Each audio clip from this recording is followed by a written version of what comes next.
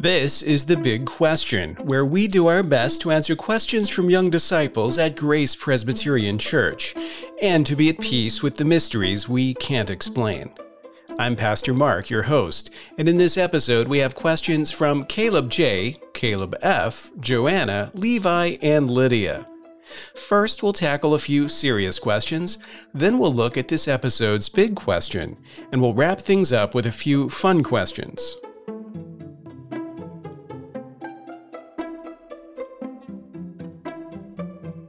Let's start with our serious questions. Our first question comes from Caleb J., who asks, why did God wait 3 days to raise Jesus instead of just doing it right after he died? Now, before I answer this, I want you to listen to the next question because they kind of go together. The next question comes from Caleb F., who asks, why didn't Jesus preach more than 3 years during his lifetime? You see what I mean? The questions go together, and not just because they were asked by a Caleb. 2 different Calebs, of course. What they have in common is the number 3.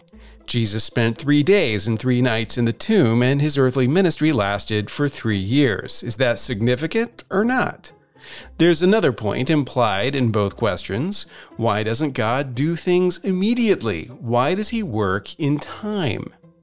Simply put, God works in and through time because he is the creator of time and history.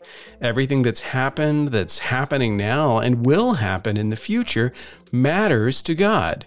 He's not skipping to the end or fast-forwarding over anything.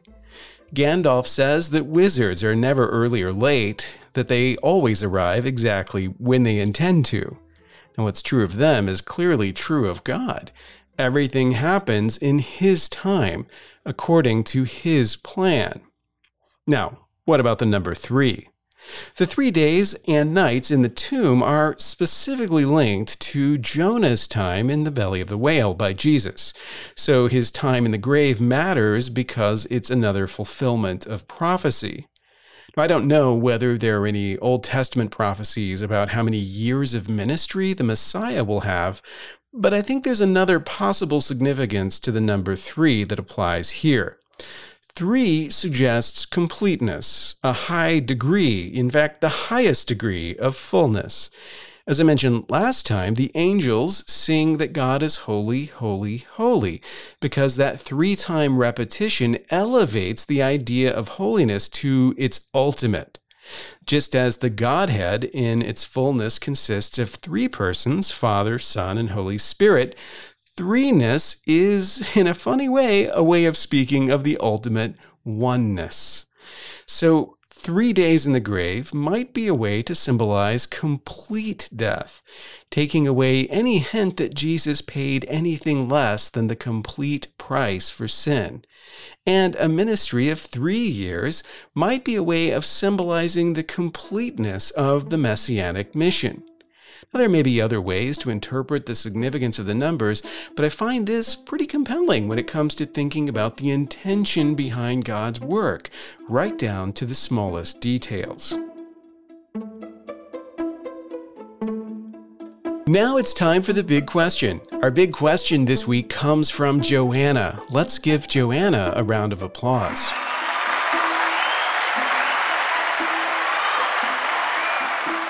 Here's Joanna's question. What is your favorite prophecy about Jesus in Isaiah?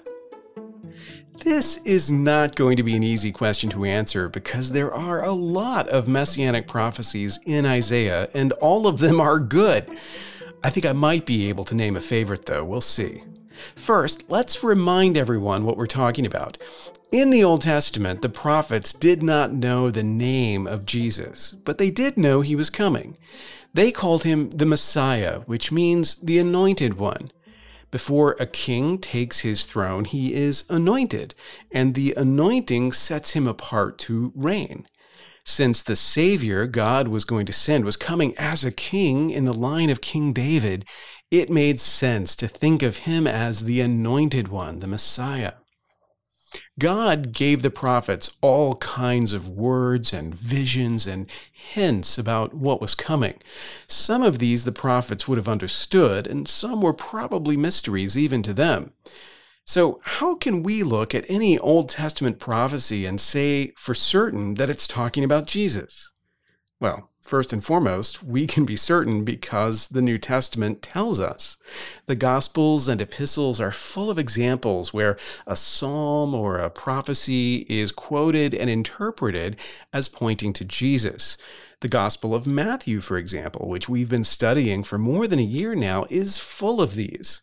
Once you're familiar with the way the New Testament reads the Old Testament, you'll find other examples too. In fact, the more you look, the more you'll see Jesus being hinted at and foreshadowed throughout the Old Testament. But in Isaiah, there are a lot of these passages, which is why he is the most quoted of the Old Testament prophets in the New Testament. One of the most important clusters of messianic prophecies in Isaiah comes towards the end of the book in a series of songs that are often called the servant songs. Here, through the prophet, God describes what his anointed one will be like and reveals that he will be a suffering servant. You'll find these songs in Isaiah 42, Isaiah 49, Isaiah 50, and in Isaiah 52 and 53.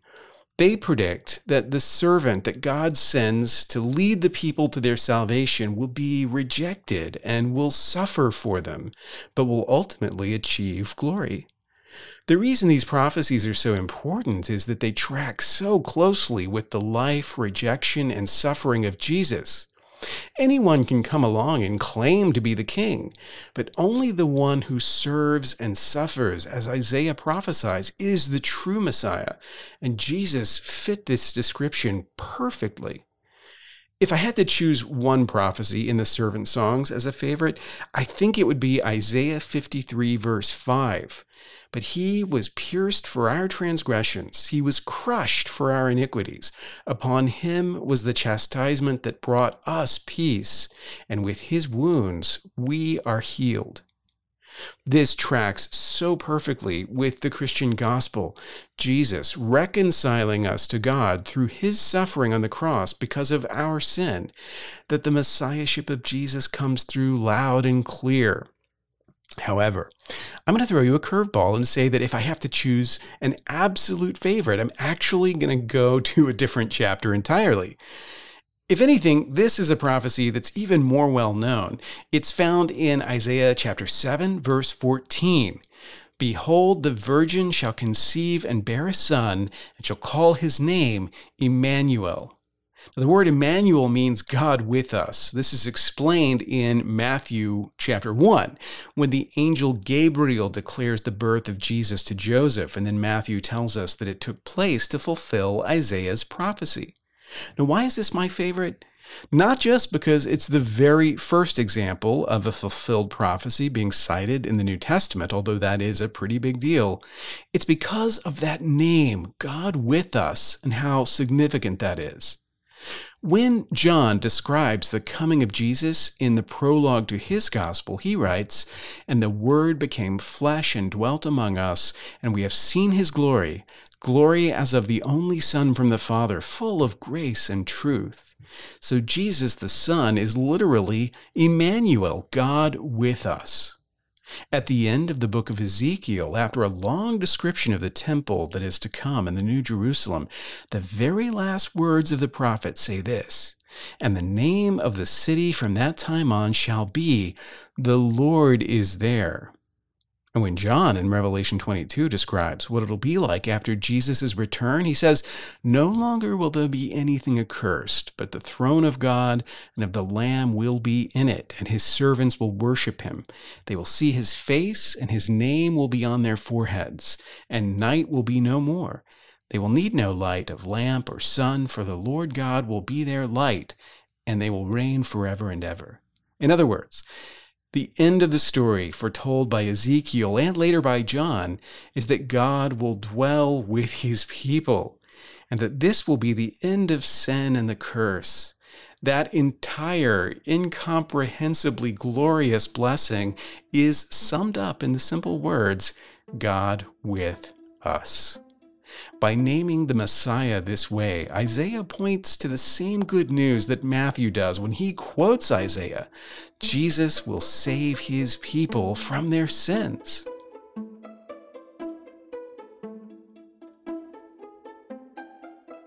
And now before we close, let's look at a few fun questions. Our first question comes from Levi, who asks, what would you do if there was a Goliath frog in your house?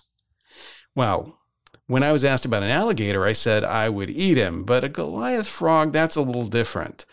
If a Goliath frog were in my house, I would, of course, release a David frog to do battle with him. That's always assuming that my cats don't eat the Goliath frog first, which, of course, is very likely. And now Lydia wants to know, when the Holy Spirit sent Jesus to the desert after he got baptized, did he transport him there? Well, Lydia, by transport, I think you have in mind something like teleporting, right? In other words, disappearing from one place and then reappearing somewhere else. That would be really cool, but that's not how Matthew describes it. He says in Matthew 4, verse 1, that Jesus was led up by the Spirit into the wilderness. I don't think he means that the Spirit physically transported Jesus from the river to the wilderness, just that after his baptism, the Spirit guided him there in order to be tested.